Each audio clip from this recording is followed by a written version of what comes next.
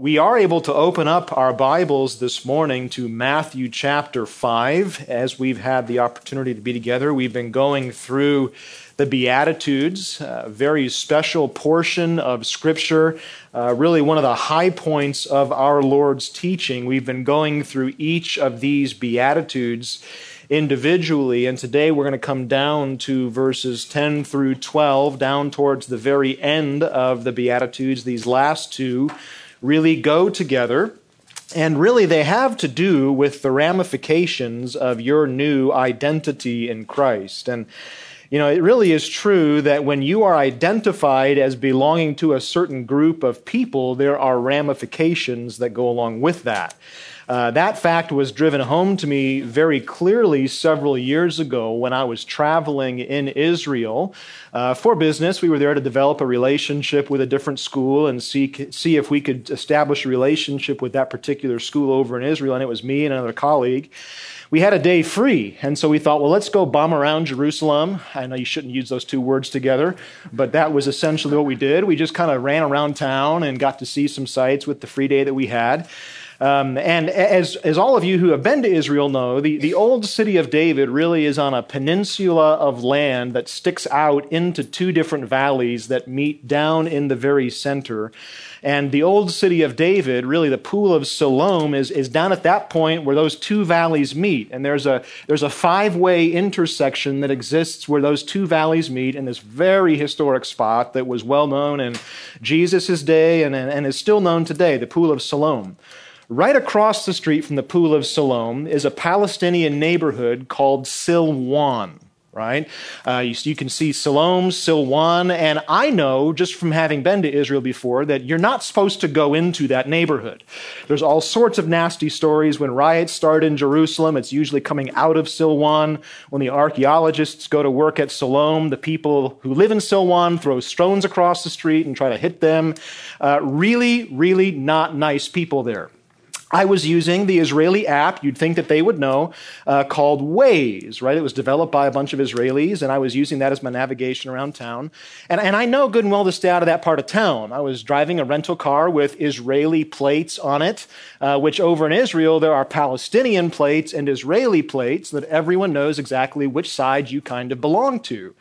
And so my app told me, take a left. Well, it meant a hard left, not a gradual left. And before I knew it, I was right in the middle of a street, very narrow street, where I did not belong at all. And that was made very evident to me by the looks on the faces of the villagers who began to come out of their doors and stare at my car. And they could see my license plate as an Israeli license plate, and the looks on their faces told me that I needed to get out of there very, very quickly.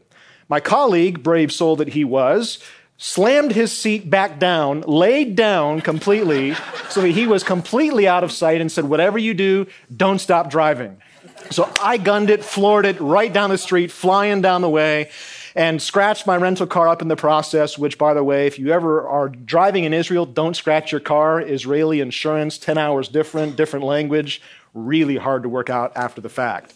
But we got out, and it was okay. The next day, we went to meet with the people that we were there to talk to, and we told them where we had been.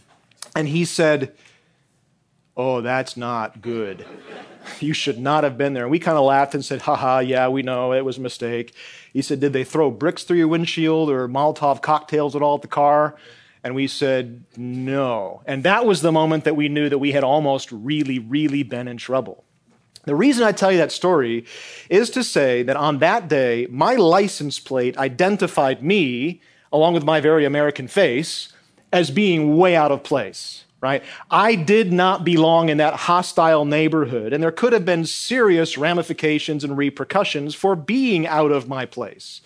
While driving through that particular zip code, I did not want to carry that particular ID card of having an Israeli license plate, because it placed me into grave danger. Jesus' message here in these two Beatitudes is very clear, that like it or not, if you belong to him and have upon your life stamped a license plate that belongs to the kingdom of heaven, if you're carrying an ID card that grants you access to heaven, you, like it or not, are living in a hostile zip code. And while the ride through that zip code is going to be short, if you are faithful to carry and reveal your credentials as he has told us you must, then it's going to land you in some pretty uncomfortable situations. You see, carrying an ID card that grants you access to eternal blessing also brings with it a cost today. And that is what Jesus tells us here in Matthew chapter 5, verse 10. He says this, "Blessed are those who have been persecuted for the sake of righteousness, for theirs is the kingdom of heaven. Blessed are you when people insult you and persecute you and falsely say all kinds of evil against you because of me.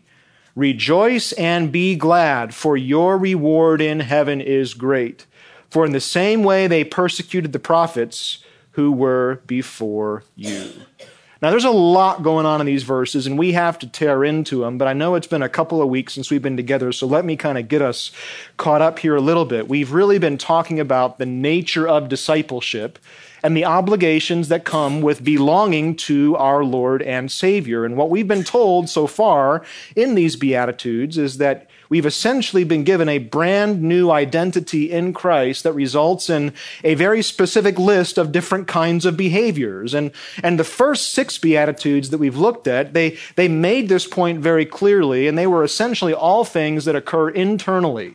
There are things that happen in your heart between you and God. We've talked about the idea of what it means to be poor in spirit, to live a life of meekness, to live a life of purity, gentleness, peaceability, mercy. These are all kind of heart attitudes that exist within you and reflect the reality of what God has done inside of you.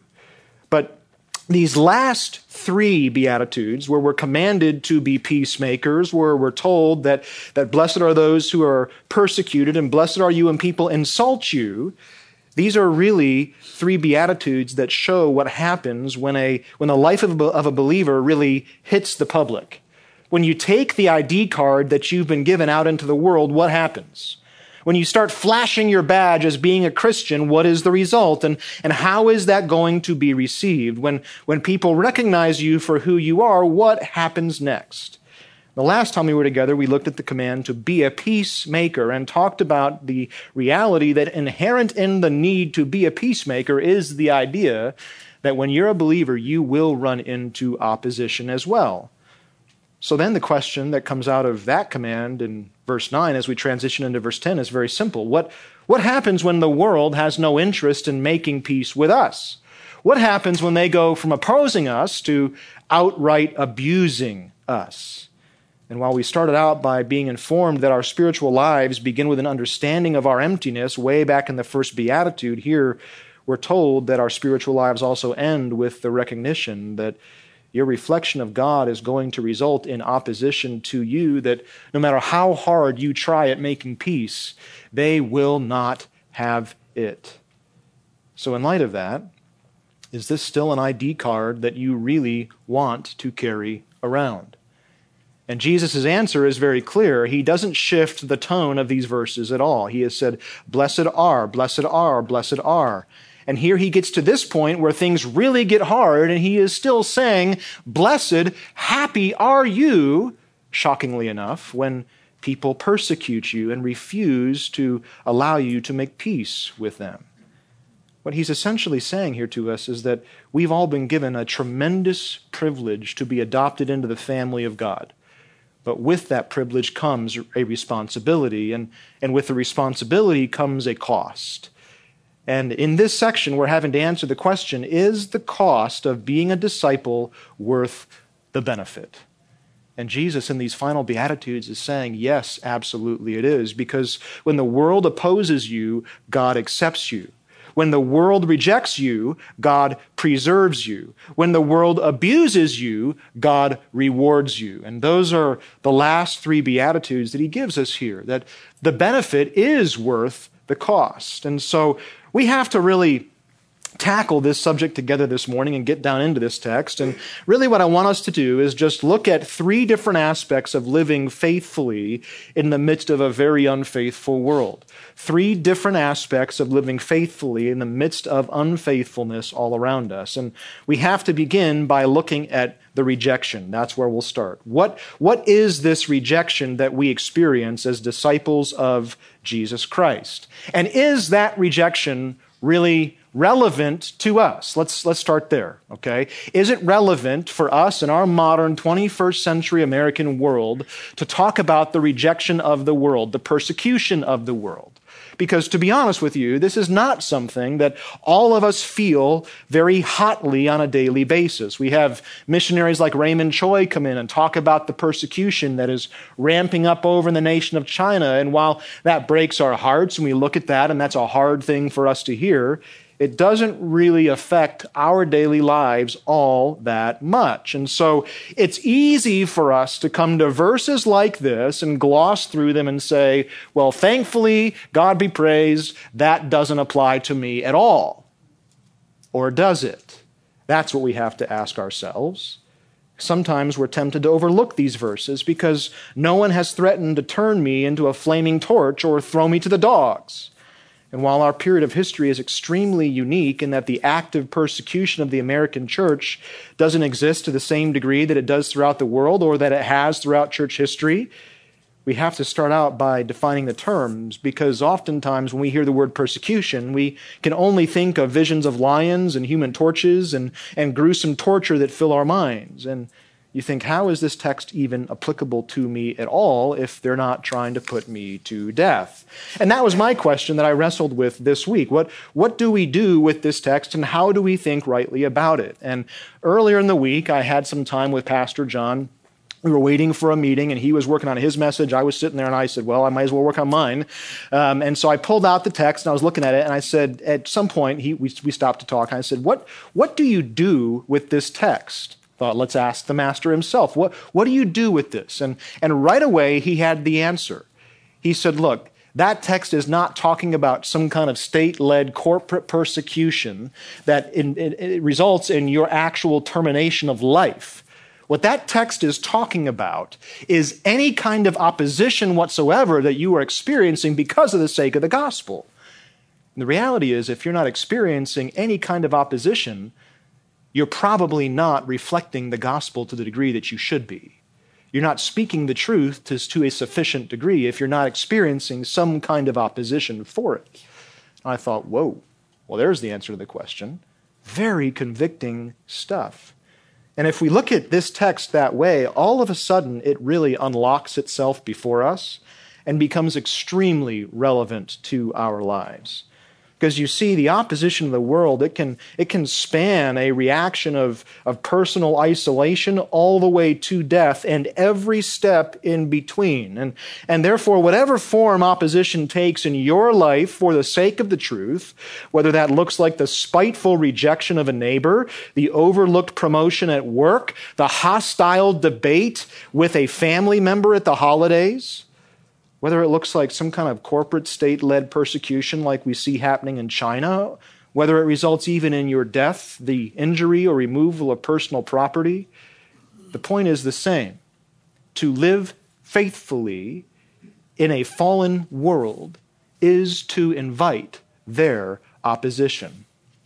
And so while we may never be placed into an arena, we may well end up losing jobs or promotions or relationships with family members, co-workers, and neighbors because we refuse to compromise our testimony and insist upon speaking the gospel.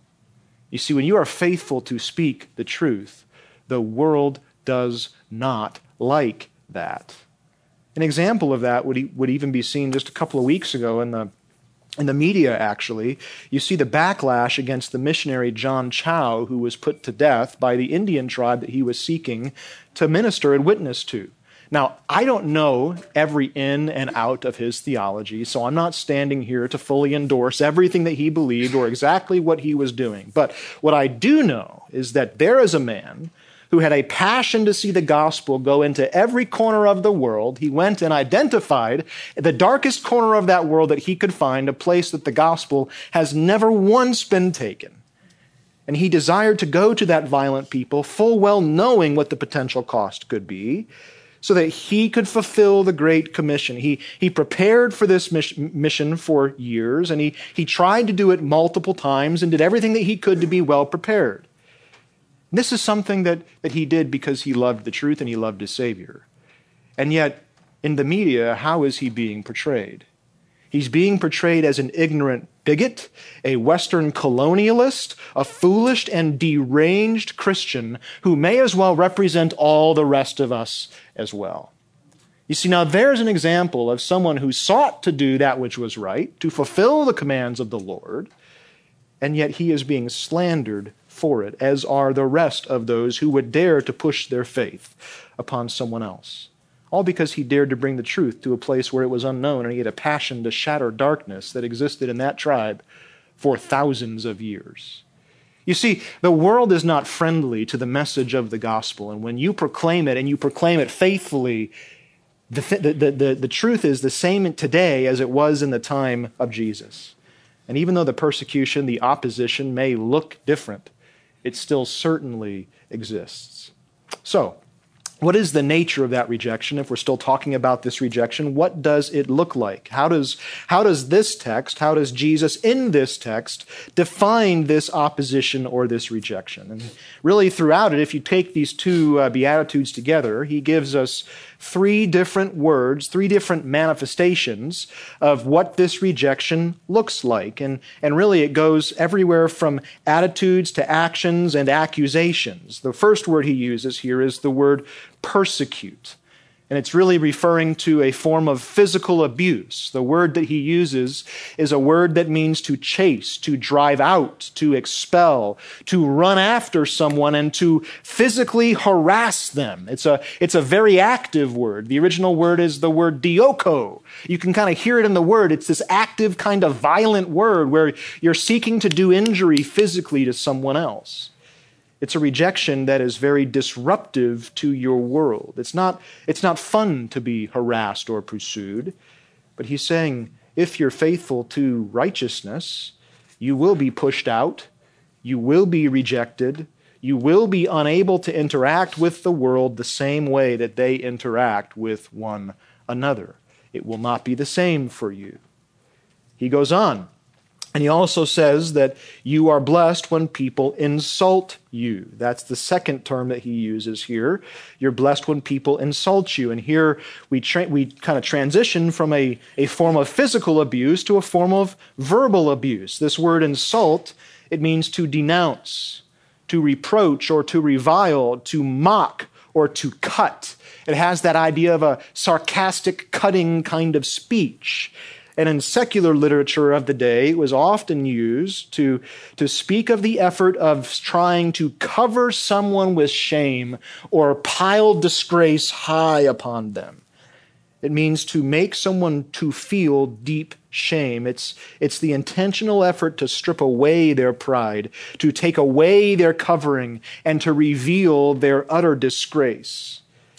Means to shamefully throw the reality back into someone's face. And the great irony here is that the testimony of righteousness is meant to confront the world with the reality of their own sin. And yet, far from accepting it, the common response of the world is to seek to turn the tables and make you feel like something is wrong with you instead, to insult you, when in reality, they're the ones who should be repenting in light of the righteousness. Jesus says the nature of this persecution is a physical form, it's a verbal form, and then it even goes on into a kind of a mental form of abuse where he says they will speak all sorts of falsehoods against you. They will falsely say all kinds of evil against you. The most valuable commodity that a Christian has is his public or her public testimony, right? I mean, that is the one thing that we seek to form because we love Christ. We seek to portray his righteousness in our lives, and yet here, far from accepting that, they see it, they reject it, and they speak all sorts of falsehood against it. They seek to unfairly destroy it and say malicious lies about it. In the early church, the word on the street about the early Christians was that they were cannibalistic, incestuous pagans who ate and drank blood and believed themselves to love one another incestuously, even while referring to each other as brothers and sisters. And so the early Romans believed that they were violating the most basic forms of common decency in the Roman world. Why? Why did they believe that? because of the lies that had been told about them. You see, this is the nature of the opposition that we can expect from the world that is around us. It is not fun, and it takes different forms, different fashions, to different strengths. We ask ourselves, okay, well, if that's the nature of it, what is the source of this rejection? Well, it's very interesting. Look at verse 11. It says, "Blessed are you when people insult you and persecute you." And in your Bible, it's likely that that word people is in italics. How many people's Bible have the word people in italics? Yeah? Most of the room, right? And the reason for that is that that word in the original text is not actually there. Because in the English, right, if you take that word out, there's really no subject to the sentence, and it doesn't seem to make a lot of sense. I mean, you have to have a subject of the sentence, and so they had to insert that word for the sentence to make sense. But in the original language, that word does not exist. It just says, "Blessed are you when blank insults you or persecutes you." There is no people there. It really is a fill-in-the-blank kind of a deal. It's very interesting that the source of this persecution it's left incredibly generic. It doesn't say when your enemy persecutes you. It doesn't say when your neighbor persecutes you or your government persecutes you.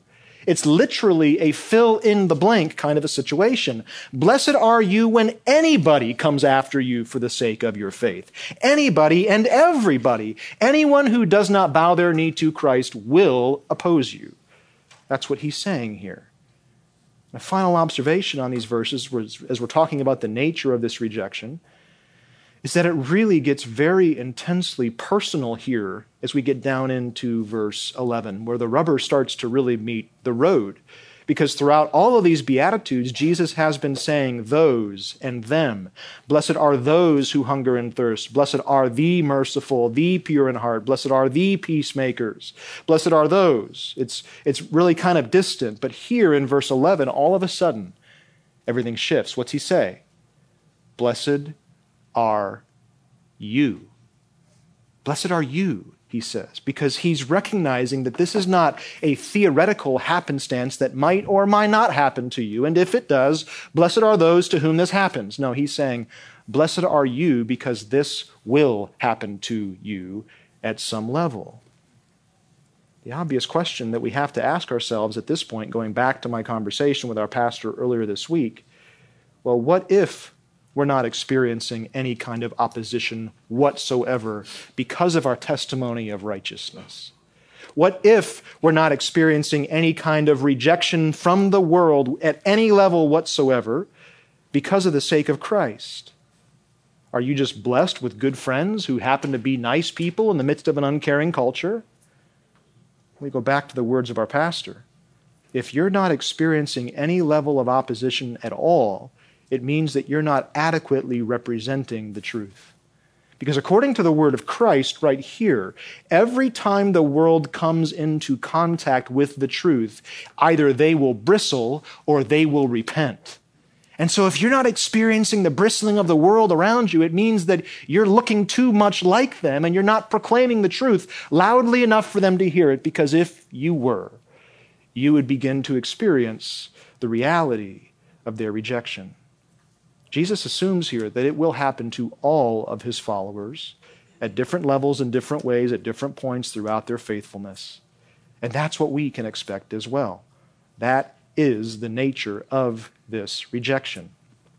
The question that we have to ask then is really the second area, the second aspect that we need to talk about. It's the reason. We've seen the rejection. Now let's talk about the reason. We have to ask ourselves the question, why? Why does the world act this way? It doesn't make any logical sense at all, right? I mean, who wants to pick on someone who is intent upon living with a spirit of meekness, righteousness, purity, mercy, and peace? I mean, someone who lives consistently that way and reflecting the character of God sounds to us in our Christian minds like a pretty good person.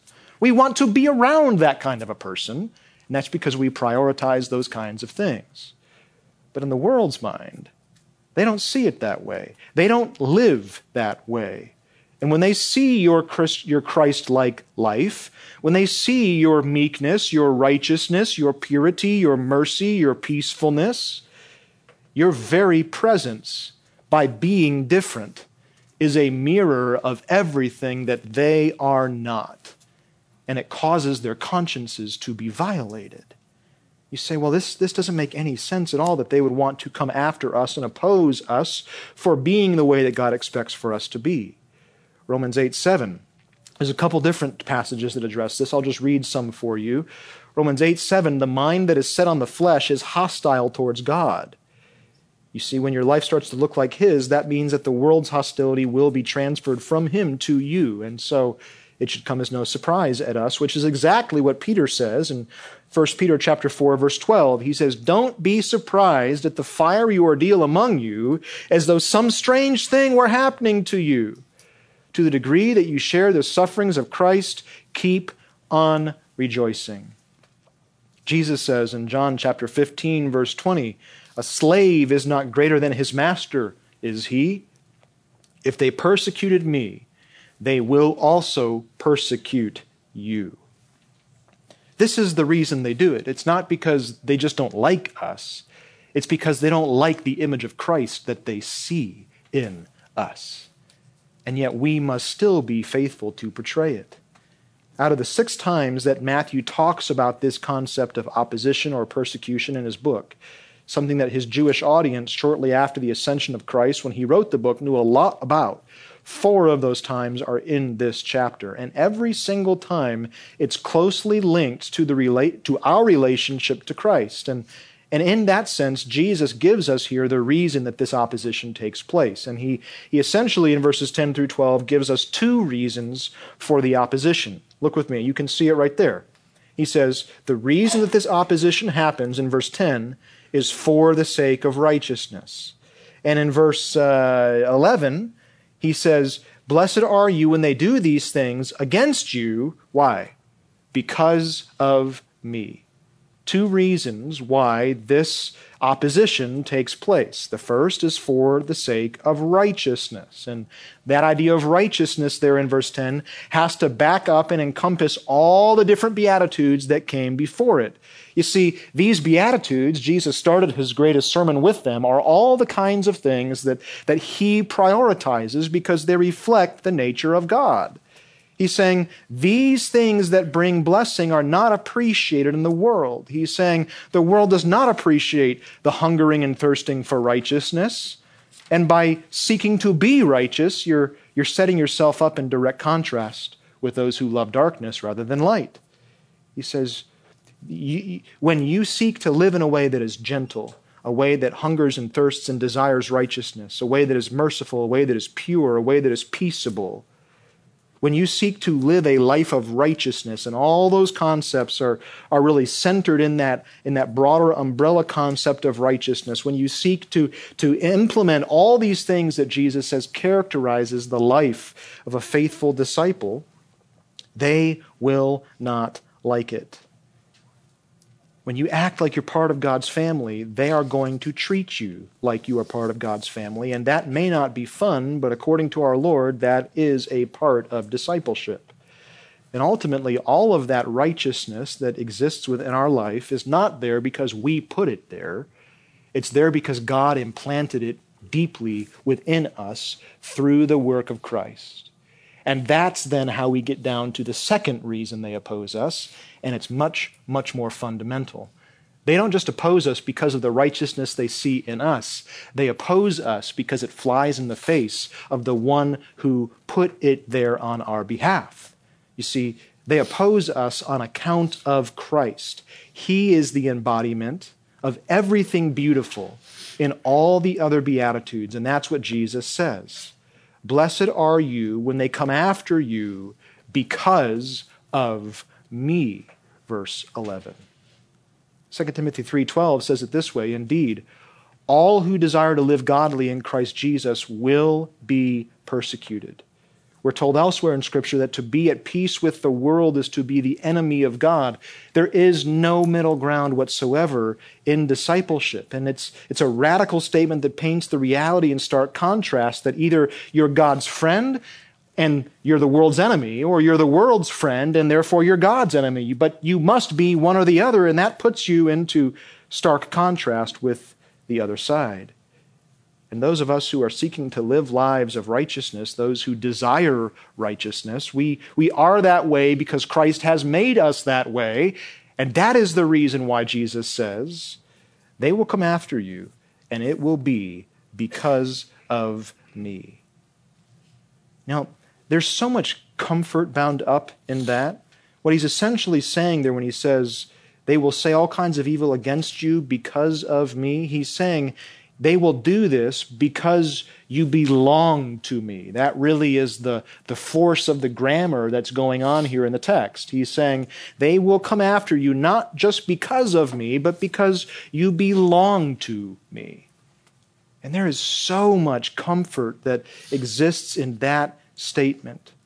Is there a better place to be identified? Where you belong to him, and while the world may seek to assault and insult you, they cannot ever touch this great eternal reality. Now there's an additional nugget that is given to us by someone who was there on the day that Jesus preached this message. Turn with me over to 1 Peter chapter 3, and we'll see it together.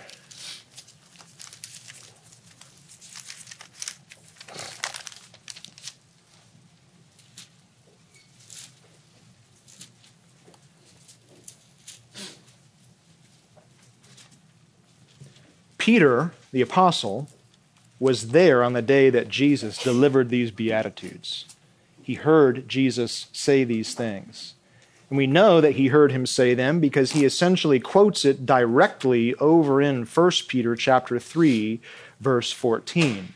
And he gives us a little bit additional information on how the believer is supposed to respond when this kind of thing happens. And it's very interesting because it's almost as though Peter is giving us some after-the-fact information that Jesus gave to him privately. I can just see Peter having gone to Jesus after he finished the sermon, in the sermon debrief that the disciples had with one another and with the Lord, saying, "What was that about suffering for the sake of righteousness? That's not computing."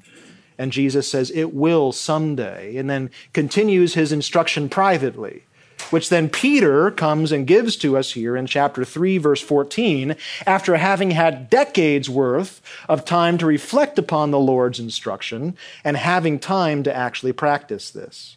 But he says here in 3:14, here's where he quotes the Beatitude. He says, "But even if you should suffer for the sake of righteousness," it's the exact same idea.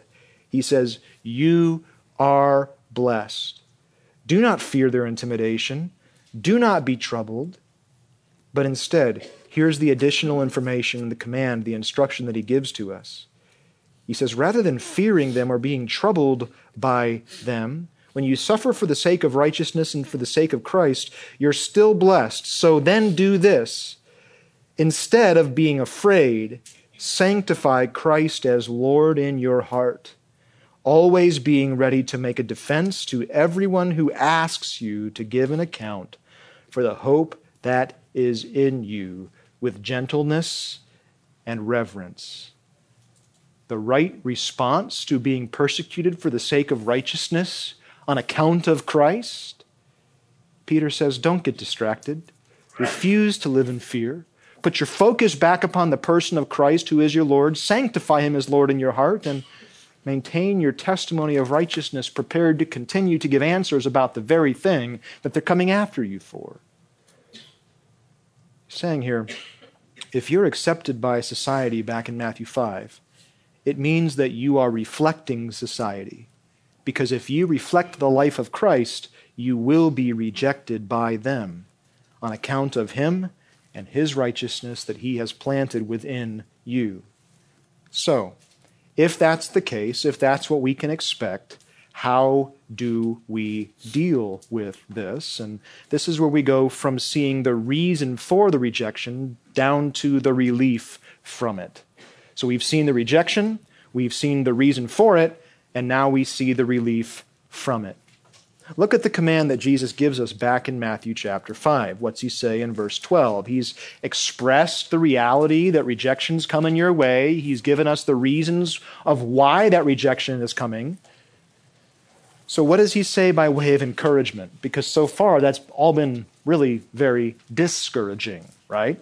How does he say we can be encouraged in the face of this kind of rejection? All we're seeking to do is that which is right, and they're going to throw it back in our face. So where do we find relief in that kind of a situation? Here's the command that he gives us. Rejoice and be glad. That's the command that we're supposed to implement when this kind of rejection takes place. Rejoice and be glad. And he uses two different words to heighten the emotion behind this. It's not because of the pain. We don't rejoice because we're suffering. Instead, he goes on and he says, you are to rejoice looking forward to what is coming. Rejoice and be glad because of what's coming and what you know to be true. And here in verse 12, he uses some very strong words. It means exceeding joy. It means to be leaping with joy. It means more than just be happy. It means more than just be glad. It's talking about an exuberant, radiant kind of gladness. And you say, well, how is it possible to be exuberantly glad in the face of suffering that has come about because of the rejection of the world? How is that possible? It can only be possible if you look forward to what is coming for you. And that's exactly what he says. Rejoice and be glad. Why? For your reward in heaven is great. Peter says it this way over in 1 Peter chapter 1, verses 6 through 7. You don't have to turn, I'll read it for you. He says, in this trial, he's talking about, you greatly rejoice, even though now for a little while, if necessary, you have been distressed by various trials, so that the proof of your faith, being more precious than gold which is perishable, even though tested by fire, may be found to result in praise and glory and honor at the revelation of Jesus Christ. The key phrase that Peter uses there that brings about the inexpressible joy he's talking about in light of the world's rejection is this, that rejection becomes for you the proof of your faith. And Peter says, your faith being proven by their rejection, that is a state that is more valuable than gold, because the opposition, the rejection, the persecution serves as a megaphone that screams, you are different and therefore belong to Christ.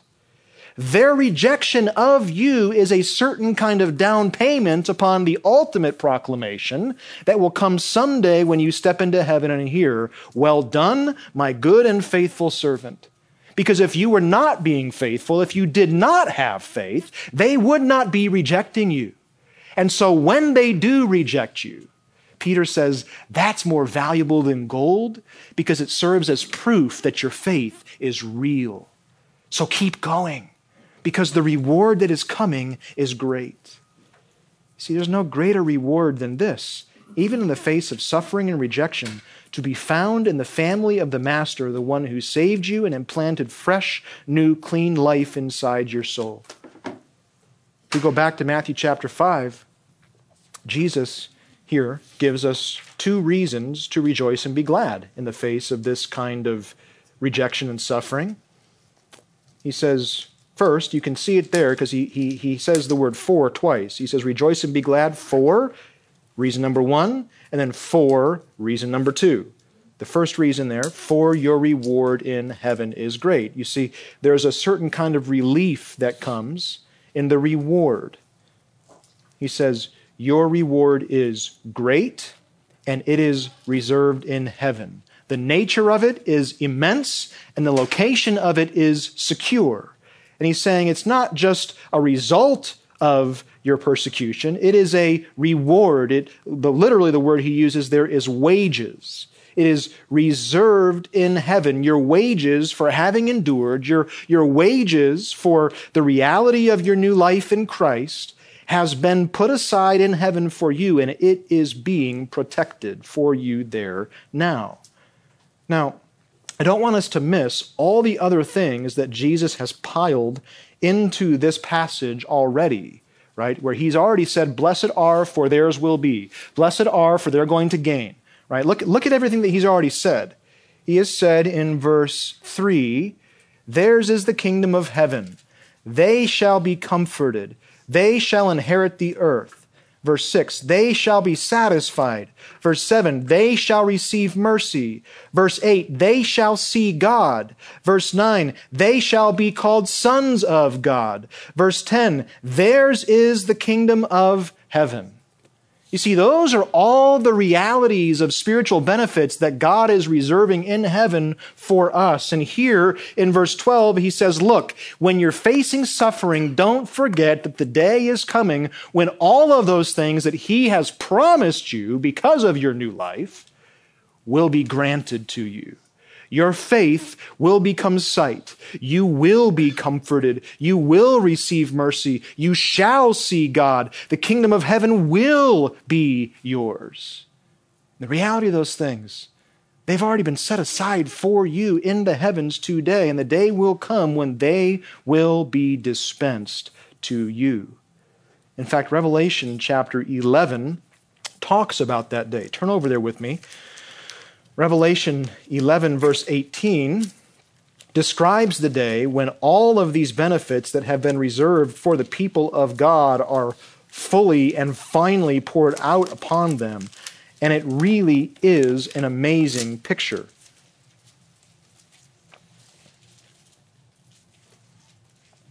Revelation chapter 11, verse 18 says, the nations were enraged, and your wrath came. The time came for the dead to be judged, and the time to reward your bondservants, the prophets, and the saints, and everyone else who fears your name, the small and the great, and to destroy those who destroy the earth. And here's what happens when that day comes, when the reward is poured out upon everyone who fears the name of God. The temple of God, which is in heaven, was opened. The ark of his covenant appeared in his temple, and there were flashes of lightning and sounds and peals of thunder and an earthquake and a great hailstorm. You see, when God opens the floodgates of heaven's blessings and pours them out upon his people who have been faithful to fear him despite the difficulty, there is this great and cataclysmic event where God opens up heaven and all of those blessings come flooding down upon his people. It's this amazing event that's recorded for us in Revelation. Revelation 22:12 says it this way. Jesus, at the very end of the book, reminds John to stay faithful despite the difficulty. He says, behold, I am coming quickly, and when I come, I bring my reward with me to render unto every man according to what he has done. So Jesus is saying here, when you face the opposition of the world, when you see their rejection, whether that's a minimal kind of rejection where someone just doesn't want to talk to you again, or whether or not they actually put you to death, rejoice. Be glad, exuberantly, exceedingly, with great gladness. Why? For your reward in heaven is great, and it has been reserved for you. He goes on. And he gives us another reason why we're able to rejoice. He says, rejoice and find relief not only in the reward for faithfulness, but also here in the pattern of the faithful who have come before you as well. He says, also rejoice and be glad, for in the same way they persecuted the prophets who were before you. Now, the first time you read this, you kind of look at it, you say, well, that's kind of an awkward way to end the verse. Why do we end the verse there? I don't understand the connection for why I'm supposed to be encouraged by the fact that everyone else who came before me was persecuted in the same way. How is that encouraging to me? The reason it is encouraging is that the hardest thing about rejection, oftentimes, is the loneliness that comes with it. Where you say to yourself, in that day of difficulty, when you're suffering because of the rejection of those around you, no one sees, no one knows, I am by myself and no one can commiserate with this difficulty. And Jesus is saying here, you think you're alone? There is a host of witnesses who have gone before you and know better than you do what's awaiting you, not only during this trial, but at the end of it when they actually reach glory. And he refers to the prophets who went before you. You can look at Acts chapter 7, verse 52. I'm sure that it's talking about the account of the martyrdom of Stephen. Right? Stephen would have been aware of Jesus' statements. He would have known about this. He would have known about the prophets that came before. And he actually goes right to the heart of the matter when he's defending himself before the Sanhedrin. He says, "Which one of the prophets did your fathers not persecute? They killed everyone who previously announced the coming of the righteous one, whose murderer you have now become as well." I mean, this guy is bold, right? He goes back to the prophets and says, you killed all of them, and essentially, I know you're going to kill me too. But that's okay. The idea here in this verse, chapter 5, verse 12, is long ago. He says, persecuted the prophets long ago. There's this long period of time where witnesses have been stacking up to the reality that God is faithful despite the difficulty. We could talk about Isaiah, the prophet who was, according to tradition, sawn in two. We could talk about Jeremiah, who repeatedly throughout his book suffers the rejection and persecution of the world, only to be stoned in the end by people who had forced him to come with them against his will. You see, Jesus is saying here, when you suffer for my name's sake, you are in good company, not only with me, but with every other person who has ever been hidden in me. And this is the reason that you're blessed in the face of such persecution, because your reward is secure and it is great, and you are not alone in suffering this kind of rejection. The author of Hebrews says it very poignantly, and turn with me there as we wrap it up here today. In Hebrews chapter 11, there's this beautiful statement that is made that proves this very point. Starting in verse 2, the author of Hebrews says, "What more shall I say? For time would fail me if I tell of Gideon, Barak, Samson, Jephthah, of David, and Samuel, and the prophets, who by faith conquered kingdoms, performed acts of righteousness, obtained promises, shut the mouths of lions, quenched the power of fire, escaped the edge of the sword. From weakness they were made strong. They became mighty in war, putting foreign armies to flight, women receiving back their dead by resurrection, and others were tortured, not accepting their release, so that they might obtain a better resurrection. And others experienced mockings and scourgings, yes, also chains and imprisonment.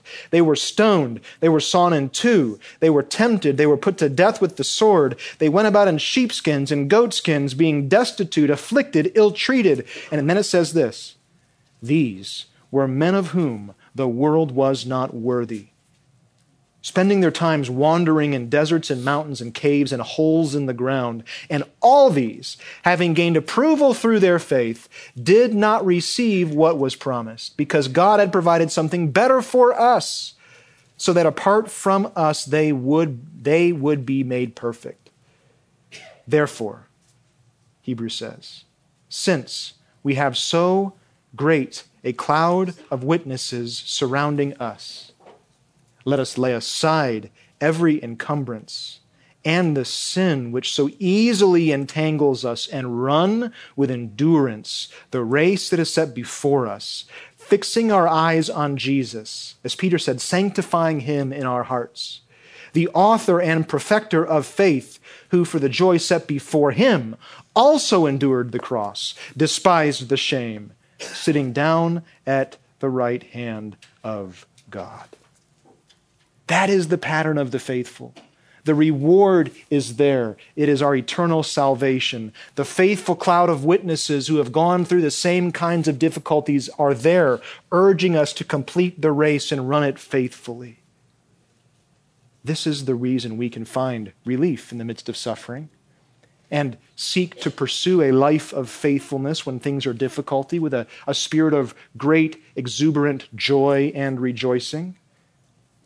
It's because of who he is and what he has done for us. Our reward is secure, and that's our relief. So Jesus tells us, rejoice, be faithful, pursue the Son of God who loved you and gave himself for you. Live in line with the expectations of the Father. Bow before him, recognizing your own poverty. Mourn your sin. Rejoice in the work of Christ. Live with a spirit of meek dependence upon your great God. Desire, as the Beatitudes have commanded us, righteousness. Seek mercy. Pursue purity. Produce peace. And in the end, when they hate you for all of it, rejoice. For you're held in the grasp of the Father, and they cannot touch you. Instead, look to him who caused you to be born again to a living hope through the resurrection of Jesus Christ from the dead, to obtain your inheritance, which is imperishable, undefiled, and will not fade away, reserved in heaven for you who are protected by the power of God.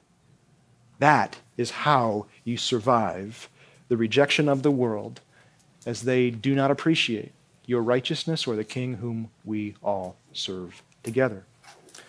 Let's close in a word of prayer. Father, we thank you again for your word and for the truth that it has to bear upon, that it brings to bear upon our life. We do not know the kinds of rejections that the people in this room today are experiencing for the sake of their faith and for the sake of Christ, and yet whatever those kinds of rejections may be, whatever form that may take, encourage the people of this group and in this church to be faithful to your name, to be faithful to pursue the cause of righteousness and to seek to honor the work of your Son in our lives. May that be the testimony of our life, and come what may, whether that be the repentance of those with whom we interact or their rejection, may we be faithful to that great standard that you have placed before us, aware that our reward is secure in heaven for us and that we are in no way alone as we seek to pursue it. We pray these things in Jesus' name. Amen.